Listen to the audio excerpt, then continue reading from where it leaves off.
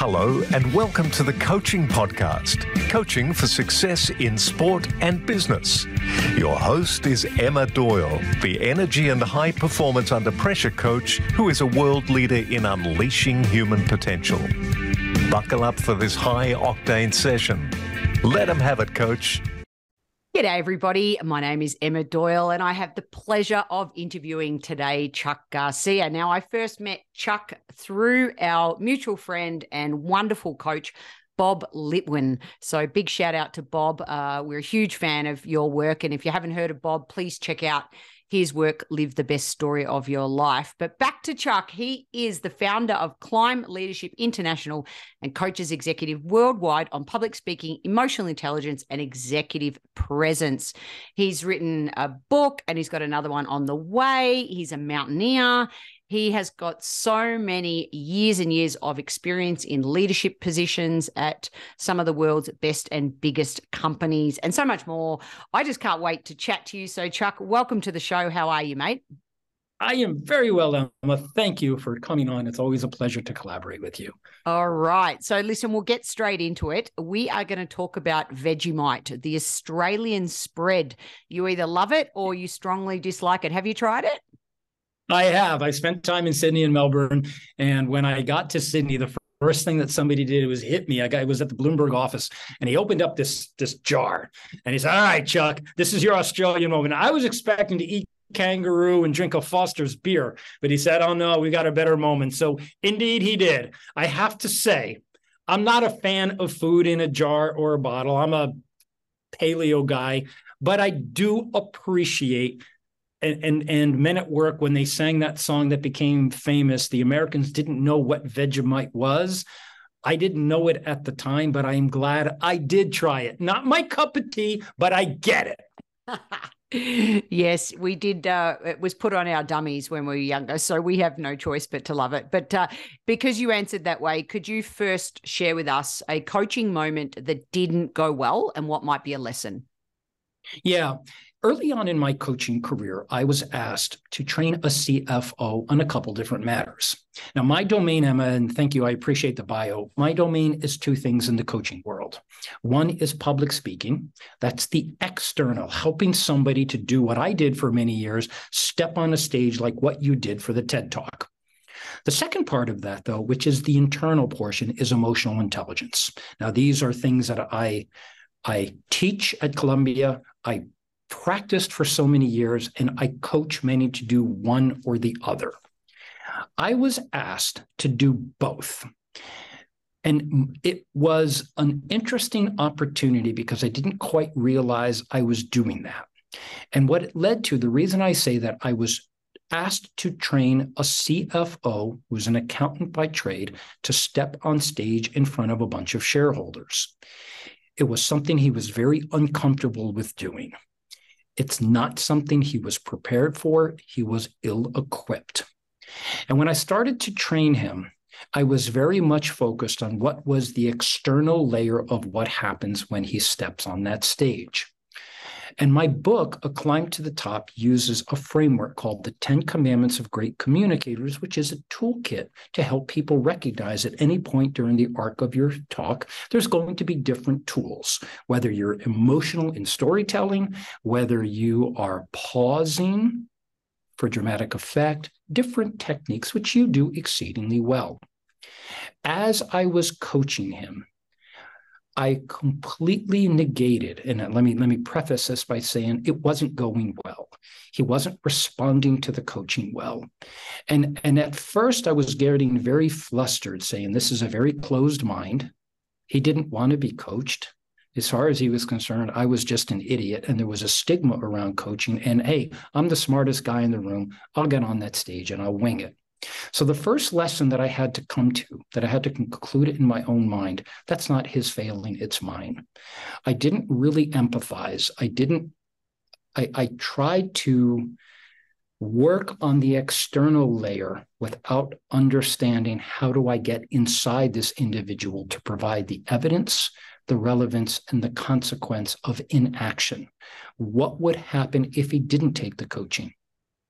What I was certain of is he didn't. He was going to stand on that stage in front of shareholders and bungle his delivery. But as far as he was concerned, this master of the universe didn't need to learn anything from anybody, including me. So really the moment was, and it made me become a better teacher. I had to step back and reflect. I have to get inside him. I have to bring the emotional intelligence techniques, but here's the lesson.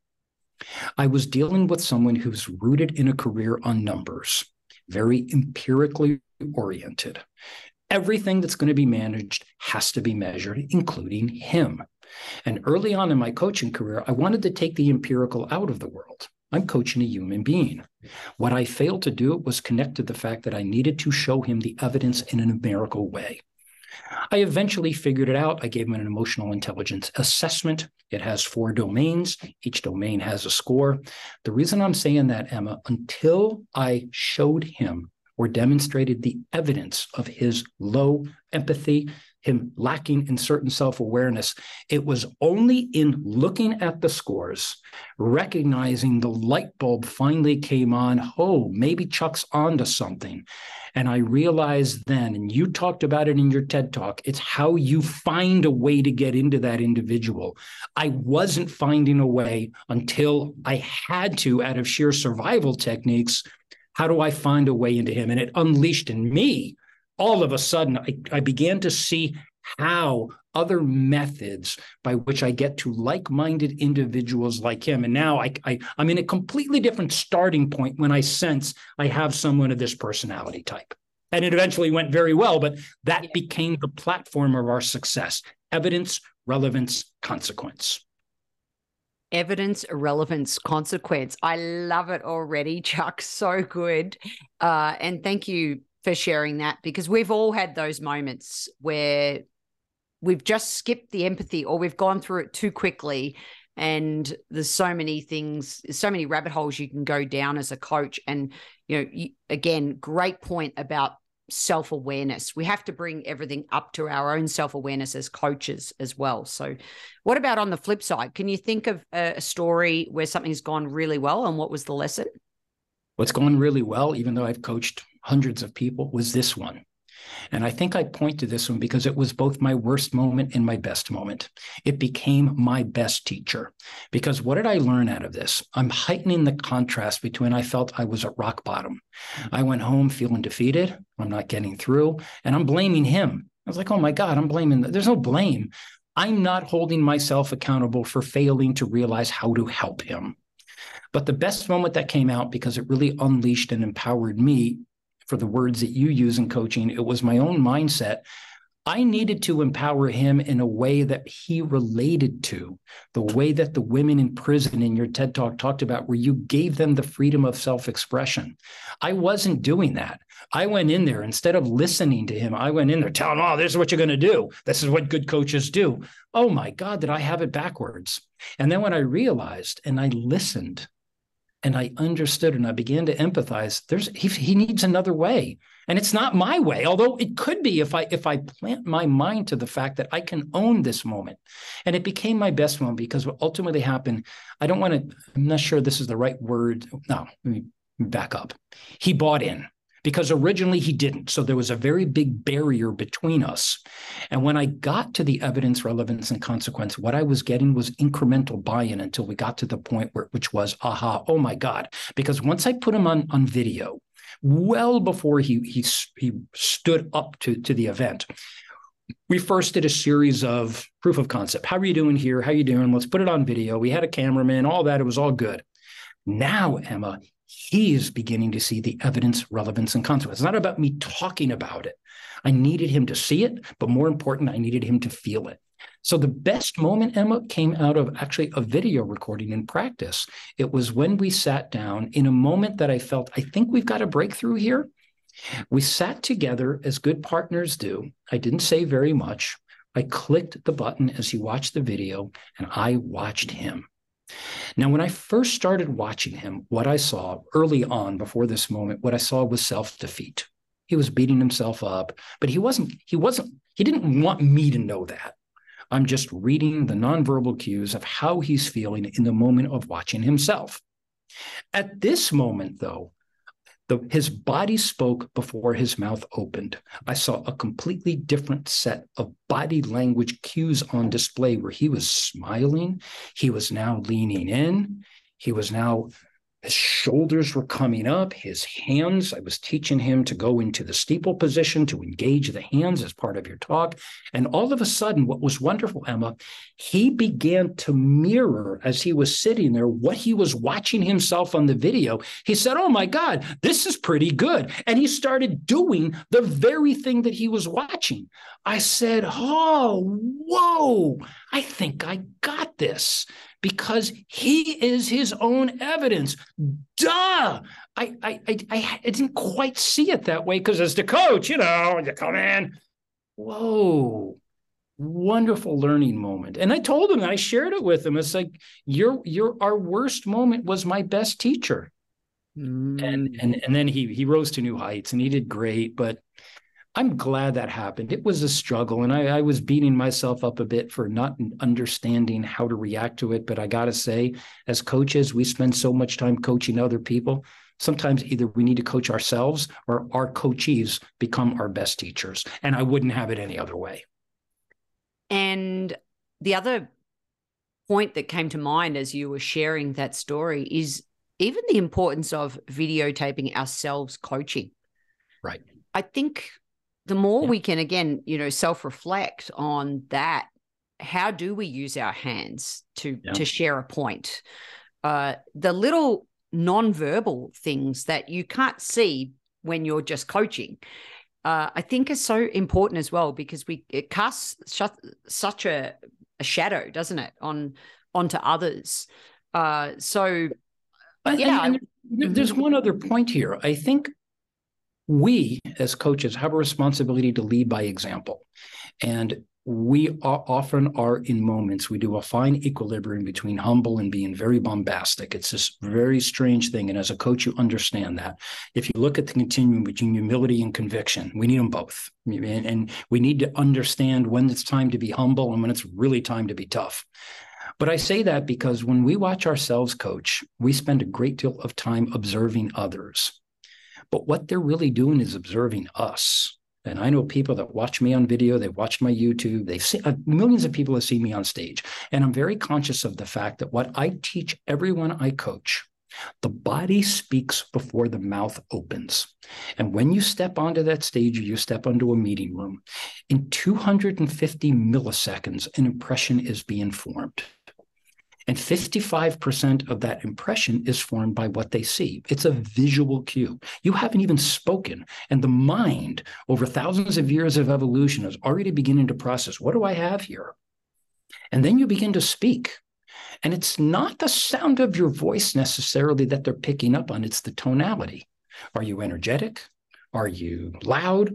Slow, listless, whatever that is, we pick up on tone. We feel tone. We don't hear tone. We don't have to. We hear the sounds, but we feel the tone. And that's 38%. And yet, only 7% of what people see they remember in the words because we can't paraphrase it. It's too many words. I say that because many of the people that I coach, when they're ready, particularly to give a speech, or whatever that may be, they're locked in on getting all the words right. And they start writing them down and they want to get all the perfectionist tendencies come out and they want to write every word with the commas and the periods. And I take the pen out of their hands. It's like, tell you what, we're not going to do that. You know why? Because I'm not going to remember a goddamn word you said. But here's what I will remember. I'm going to remember how you made me feel. I'm going to remember how you started, the primacy effect. You opened up in a way that engaged me and you got 250 milliseconds to do it. And helping them to understand the cost of disengagement. If you open up in a boring, bland, hi, I'm Chuck, here's my presentation, and you start with the filler words and the verbal crutches, you've lost them. You got about 7 to 15 seconds to engage. And if you don't, they're not coming back. So I state that because I think it's important that we live. This is living our truth. We can't just go in there and tell them what to do. The best thing, they just watch us with no sound. Just observe the behavior of the coach. And I'll tell you the kind of coach that person is. You too, you could spot it. Whether on the tennis court or on the stage, it doesn't matter. You know it when you see it. And I love that reminder for us all to be aware of our body language, whether we're in the sporting coaching world or the business coaching world. Fantastic. We're off to a flying start. And interestingly, our stock standard next question, I have to say, we call it the sliding doors question. And I have had this amazing opportunity to get a sneak peek at your next book called The Moment That Defines Your Life. So first of all, thank you for sharing the opening sort of chapter with me there, because it does relate to our sliding doors question. So it is exactly the same concept. And I know even in our previous discussions how fascinated you are with that moment that defines you. So that is our next question. And I would love, for you to take it in any direction that you want. Go for it. I'm delighted. First, thank you for reviewing that. I was delighted and very proud to share that with you. But I state that, Emma, because if you listen to our listeners or viewers, however you're consuming this, think about the title of this book, The Moment That Defines Your Life.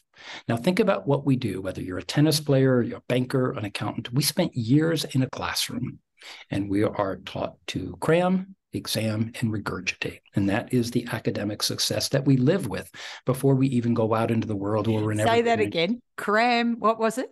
Cram, exam, and regurgitate. But I can tell you this, and I bet you Judy Murray or any of the other fellow tennis coaches, never are they cramming, examining, and regurgitating on a tennis court. In fact, you even said that no ball hits the racket the same way anytime. But I state that because we have been locked in an educational model that has an expectation that success is defined at the capacity to be able to regurgitate what it is you were expected to cram. I'm not indicting that model. I'm simply saying there is a place for that. If you're going to become an accountant, a lawyer, you need to know that. But what you're talking about as a professional tennis player, or in the case of mine, I went into finance, but I'm a professional speaker. All we're doing all day is improving. I know that Djokovic goes onto the tennis court with a game plan, but what I love about watching him and Nadal and Federer is how good they are at improvising what they didn't expect. I say that as a lead-in because I found when I wanted to write this book, and my first book is called The Climb to the Top, which is a very tactical book. I help people to recognize there's a toolkit for communication, and you talk very often about the empowering language. This is part of it, but I use mountaineering as a metaphor for how to climb careers using the toolkit of communication. For this book, since emotional intelligence is my other domain, I wanted to write a book on EQ that hasn't been written. I've read them all, and I love them all, but I didn't want to write what everyone else has done. I needed to find another way to do it. And when I thought about, I have one moment, which I'll get to, but I want to preface this lead in. I wasn't sure when I was testing the concept of the book, the moment I knew in my life, there was a moment that defined my life, but I wasn't sure what other people would think about that concept. So I called Bob Littman and I called other friends. And what was striking, Emma, are you kidding? Of course I had a moment. And then someone else, oh, yeah, I've been wanting to tell this story for years. Really? I'm like, oh, now I'm getting excited. Every one of us does not know what we are actually preparing for. What we know is that success happens at the intersection of preparation and opportunity. You don't know what you're preparing for. You like to think you do. You want to become a professional tennis player. You want to be an investment manager, whatever that is. You work at it, but things are going to happen that you didn't expect. On September 11th, 2001, an event occurred. And on that event that changed the world that day, 2 months before that event, I was scheduled to speak on the 107th floor of the World Trade Center in an event space called Windows of the World. It's in the North Tower, of the World Trade Center. So for those of you not in the United States, just to put into context, at the lower tip of Manhattan in New York City were two very tall towers called the World Trade Center. Those were the ones that were attacked 20 years ago. The North Tower had an event space that was on the 107th floor that can hold almost 500 people. It is also a venue that held a lot of professional conferences that you and I speak in. And at 9:20 a.m., 2 months before the conference, we had an agenda. A friend of mine named Scott called me and he asked me, he said, Chuck, I know you're scheduled at 9:20. I'm scheduled at 3:20. I have a conflict. Would you mind switching if it's okay with the conference producers? We all got on the phone. It was good with me because it turns out I had another request for an engagement at that time in a different neighborhood. So to set that agenda, Scott is now speaking on 9/11 at 9:20 in the morning. I am scheduled to speak at 3:20 in the afternoon. On 9/11 at that particular day, at 9:15, I was actually 5 miles away in another neighborhood giving a speech. The speech was interrupted by the conference producer who explained to us that an incident has occurred at the World Trade Center. It's being covered on television. We're going to stop you, Chuck. I'm so sorry, but we need to watch this. And we watched it. And we couldn't believe what we saw. We were so stunned, frightened, completely exasperated at the witness that New York City was under attack. But that wasn't part of the story. I had said to my wife the night before that I was going to be home at 7:30, that I'll be at night for dinner. I was coming from the World Trade Center. I was very clear to her of where I was. Normally, I didn't do that because I was bouncing around. She just let me know, I don't care where you are. I just care that you're safe and what time you're coming home. When the planes hit, my first thought was, oh my God, my wife thinks I'm in the World Trade Center. I had put a calendar entry in Bloomberg stating that I am at the World Trade Center till 6 p.m. I did not enter where I was in the morning. I never thought to do it. So my entire company had visibility, and they were well aware that I was scheduled to speak in the World Trade Center. The worst part of that event is I could just go to the phone, pick up the phone, call my wife, call Bloomberg, let them know I'm okay, but the phones were down. The subways were not working. New York was in lockdown. Cell phones, landlines, everything stopped. When I got back, I walked to the Bloomberg office, which was a long walk, but that was the only way to get there. I didn't know it at the time. I hadn't thought about it, but people said, oh my God, I can't believe you're alive. Chuck, you need to walk the halls of this company. Let them know you're alive. I finally got up to the main office where there was a guy who was accounting for everybody, and there was a list. The list was unaccounted for and presumed dead. There were 3 people on that list who did die. They were my colleagues who were there well before in support of my speech. I watched that individual take a pen and my name, Chuck, he crossed out Chuck. I was now accounted for. But I got to say, Emma, seeing your name at 41 years old on a list that says unaccounted for and presumed dead, I had not communicated with my wife. My brother thought I was dead. The whole company thought I was dead. And my moment was, now I'll get to it. There's nothing I can do to change the past. I cannot bring back my 3 Bloomberg colleagues. I attended 16 funerals and memorial services. The first conclusion, this was not my day to die. Next, what am I going to do about it? If I can't change the world, I can't change the event, there's one thing, Emma, I could change, and that's myself. But what of it? What am I going to change? That moment, though, unleashed a massive amount of reflection, not in a morose, oh my God, I feel sorry for myself. It was more a philosophical question. Why was it not my day to die? And what can I do about it as long as I'm here? So to make a short story even longer, over the course of time, I started climbing mountains. I wasn't sure. It was something I always thought about doing, but I said, am I finding myself? Am I losing myself? I don't know. But what I know is there's something out there calling me to take a journey for me to figure this out. I could continue in my Wall Street world, make a great living, flying around the world, doing what I really enjoy, but I really wasn't making a difference in anyone's life. So I was on a mountain on a very long expedition in Alaska, on a mountain called Mount Bona. It took 14 days to get to the top and the bottom, and it was coming down that mountain that it hit me like a lightning bolt. I am now going to be the proverbial mountain guide to people who need my help. I am going to go home and I'm going to dedicate myself every day in the service of other people's success. I'm going to teach them what I know. I'm going to hope that perhaps I can inspire them to face their fears, to step onto those stages, to look into the camera and recognize you got a whole world ahead of you and you got one choice. You can grab it for all the gusto that you can. So my moment, Emma, was very much caused by a tragic event of which I was unscathed, but in my heart and in my mindset, it changed me in ways I cannot even begin to measure, nor can I begin to express my gratitude and appreciation to all the people that have helped me on this second part of my career. So, and to end all of that, the people that are featured in the book had moments. They were not necessarily 9/11 moments, but they were moments that became our best teachers. And I'm very delighted and grateful to be able to tell their stories where we use emotional intelligence and stoicism and the juxtaposition of the two for how do we behave in times of adversity, not necessarily 9/11 traumas, but in times of everyday adversity, which you can, in your mind, create a big sense of trauma, or we can pause, be in the moment, recognize what is happening in front of us, and recognize there's only one thing I can do, and that's change me.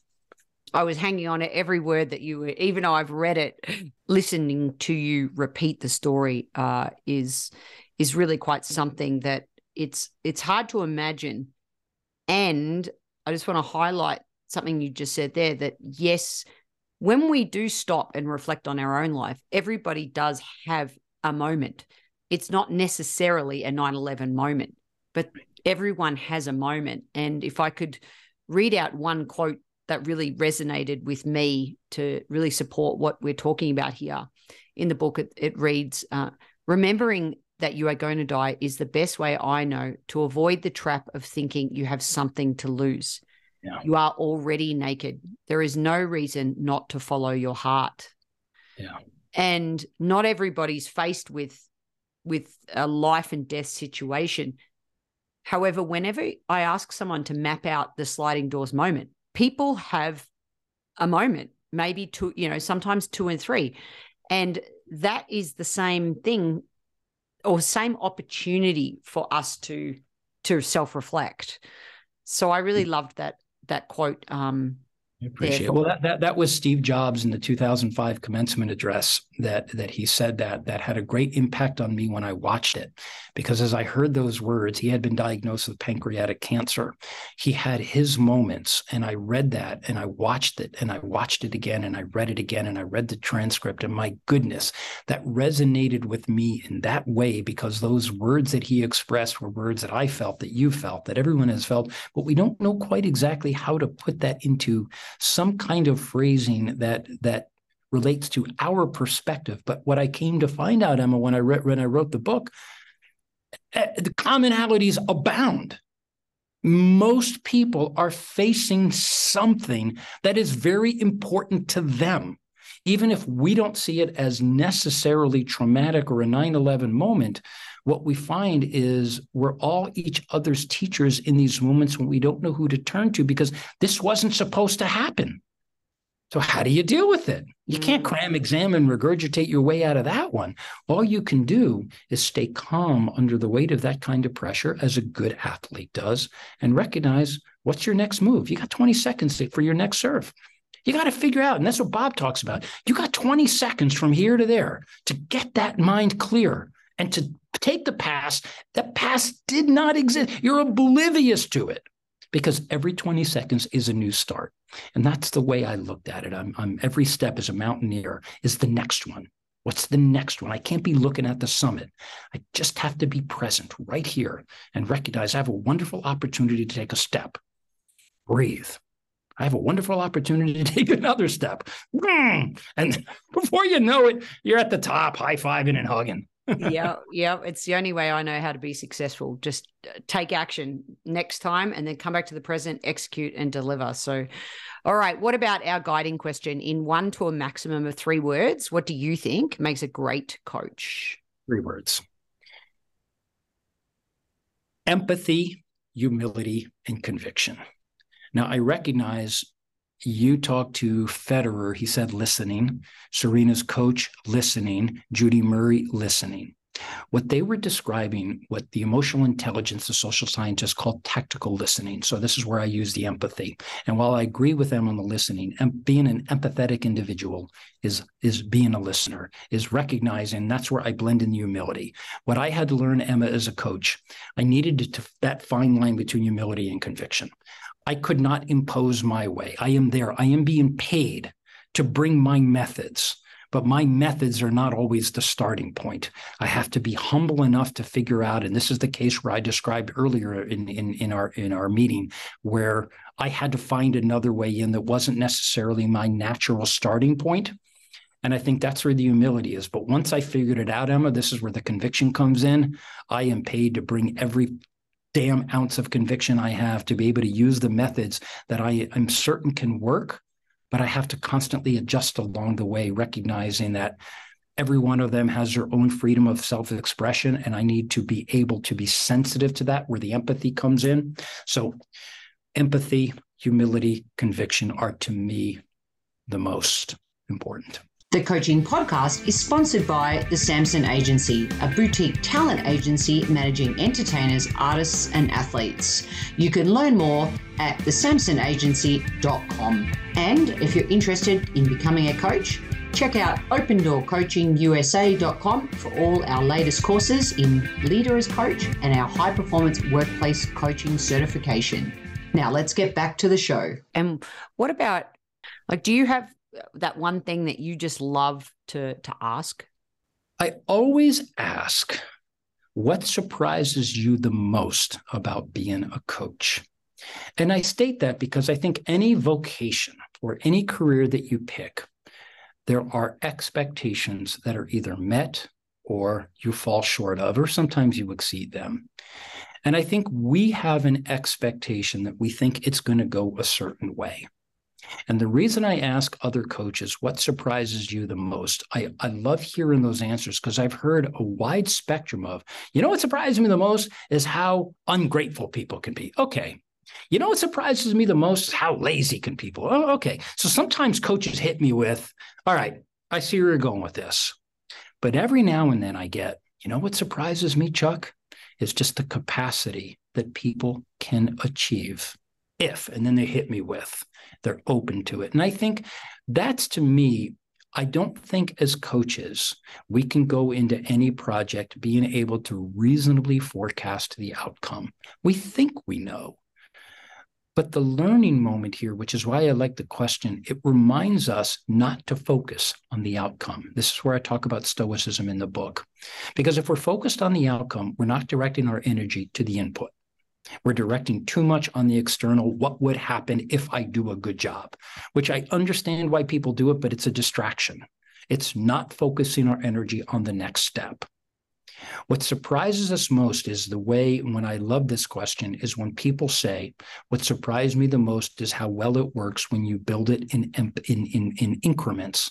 And that, using the Leo Tolstoy quote, he used it on the battlefield, but a soldier's best assets are time and patience. And I never forgot that when I read War and Peace, because as I think about the people that I'm coaching, I have to be vigilant about time and patience, because they have an expectation that if they just do what Chuck says, they'll be on the TED stage in 2 weeks. Well, that's not the case.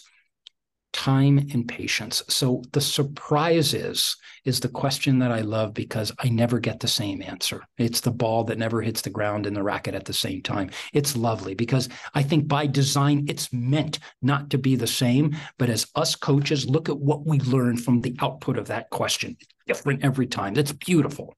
It'd be boring if we got the same answer. I really love it. There you go. No one's ever asked that one on the podcast. And I love the word surprise too, because it reminds me of, I'm a big, I do birthday week. I don't do just birthday. What the heck? So my partner was always, at first it was like, oh, I just go for dinner. What are you talking about? You do birthday right. week. One shot, 2 hours, we're done. No, I don't think so. And it brings back that element of surprise to me. That's, one of my most beautiful things about life is the element of surprise. So I really appreciate that question. Mentioned now a couple of times stoicism, and yeah, looking it up in Google, right? We've got the endurance of pain or hardship without the display of feelings and without complaint. Now, as a coach, I'm already wanting to reframe that definition, but I'm just going to go straight to you in how you use it in your coaching, and what's your definition of stoicism? Yeah, well, I think let me first state that I looked at stoicism as something that I misunderstood. And I looked at the world as philosophy when I was younger, and all these intellectuals were talking about Aristotle and Plato. I was completely lost and confused. In fact, I found it rather pretentious. You're sitting there talking about this and that, and only because I was too stupid to grasp what they were talking about. It didn't speak to me. But when I started reading this book called Meditations, which was Marcus Aurelius's notes to himself on as he was trying to hold together the Roman Empire, I finally clicked that having a philosophy actually matters. And what I found is in the Stoicism where I misunderstood. I thought Stoicism was bad things happen to you and you become unfeeling, almost nihilistic, and you know what, it didn't happen, and it didn't matter to me, and you just become this dull, lifeless thing. That's not it at all. The Stoic were Marcus Aurelius, who, when I read, even though he was a soldier by trade, I think he was the most wonderful human being on the face of the earth. And I think why people have Jesus, Muhammad, whoever you look up to, I get it. I look up to this guy because when I'm reading about someone who had to get on the battlefield to kill people, and yet what he was talking about was peace and equanimity and finding the balance in your life, but treating all of those events, and here's where my definition comes in. All these things happen, and I'll use the 9/11 example. It didn't happen to me. It happened for me. It helped me to realize that this event was external.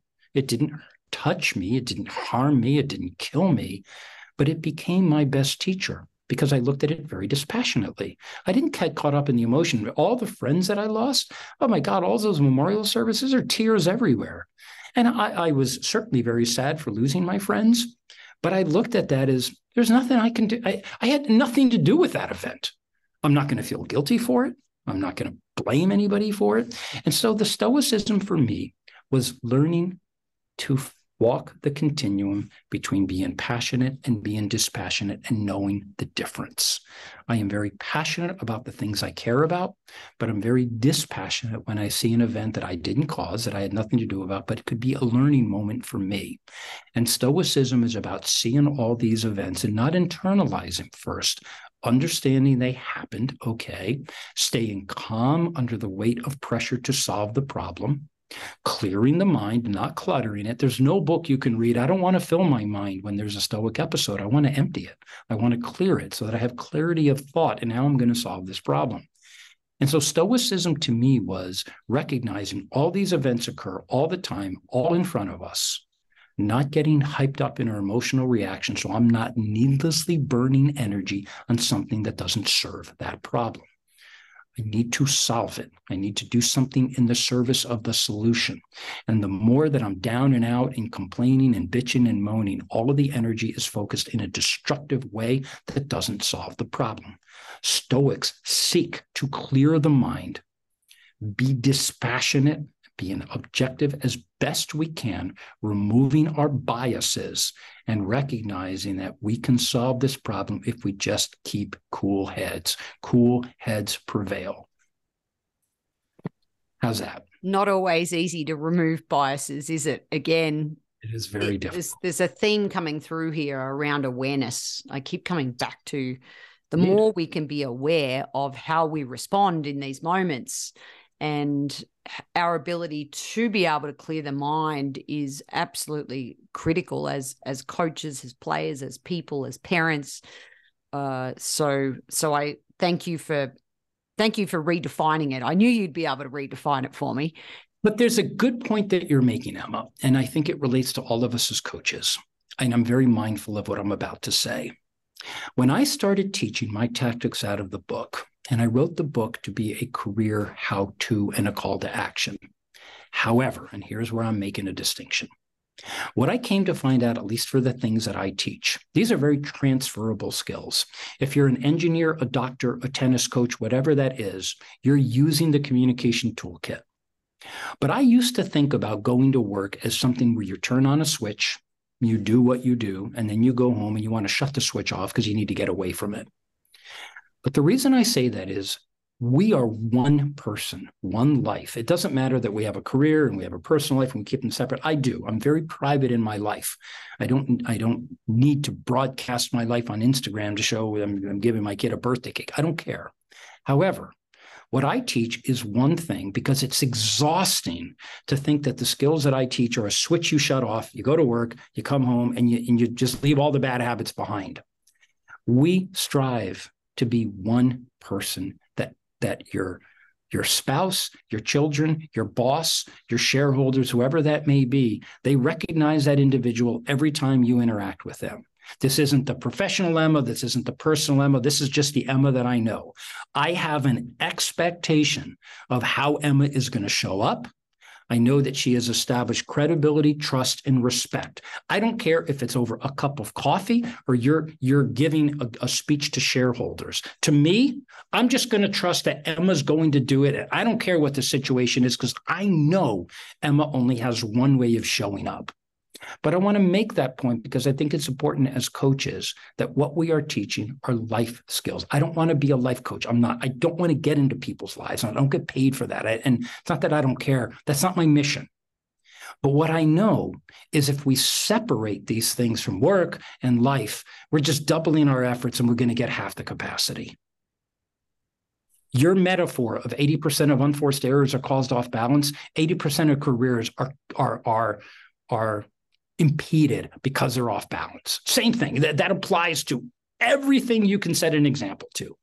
So what do? We teach them balance. That's a life skill, even if it's at work. Yep, absolutely. And a previous guest on the coaching podcast talked about coaching as a higher level of communicating, which we need when we're talking to our partner, when we're switched on to coach a client. So I really appreciate that.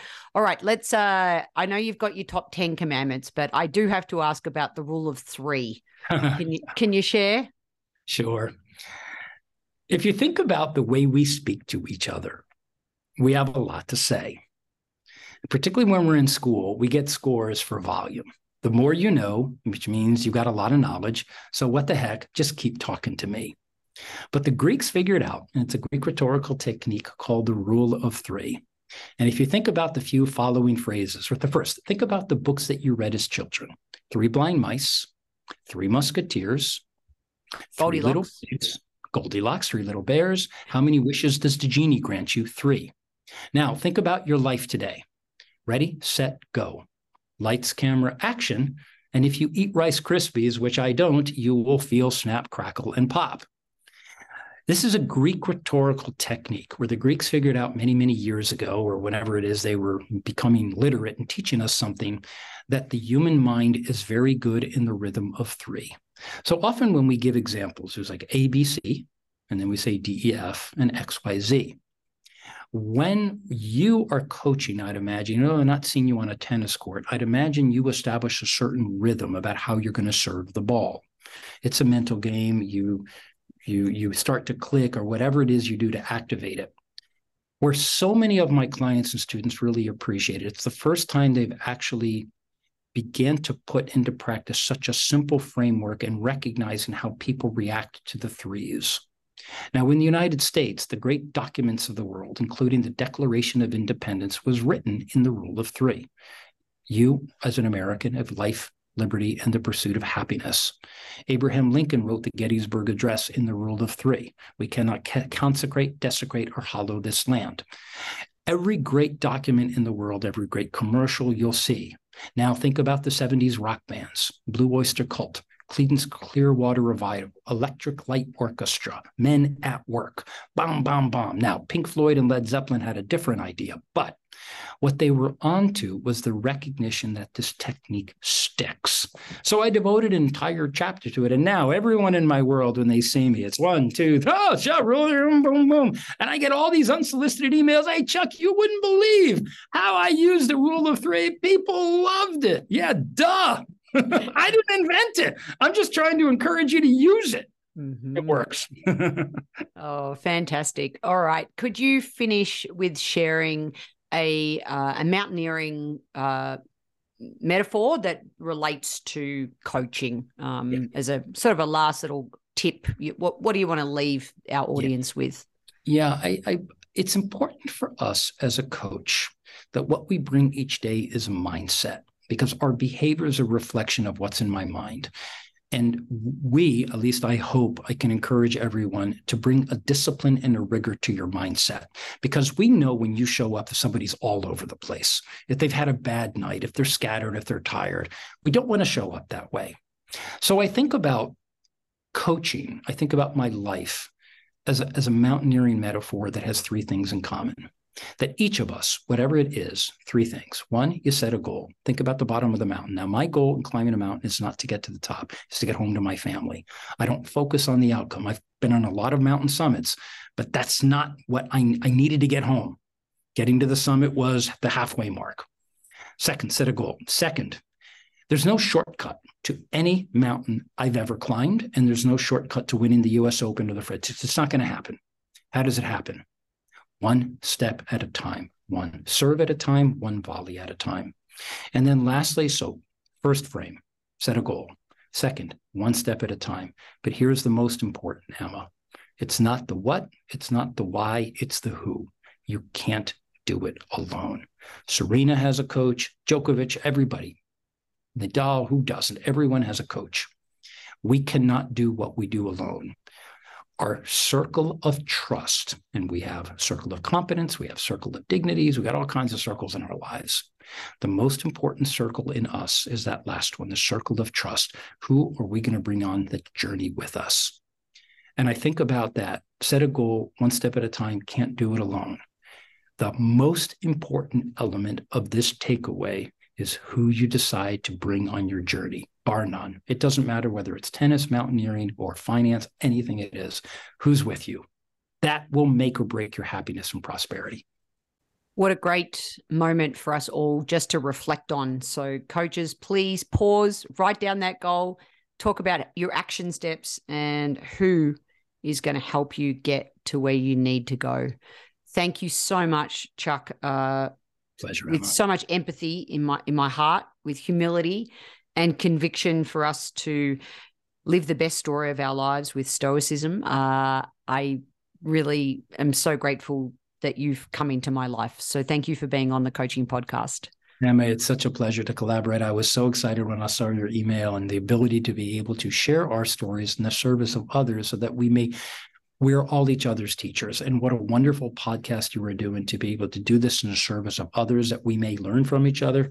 There's no higher calling. Thank you for doing what you do. No, I appreciate that. And thank you, everybody, for your tactical listening.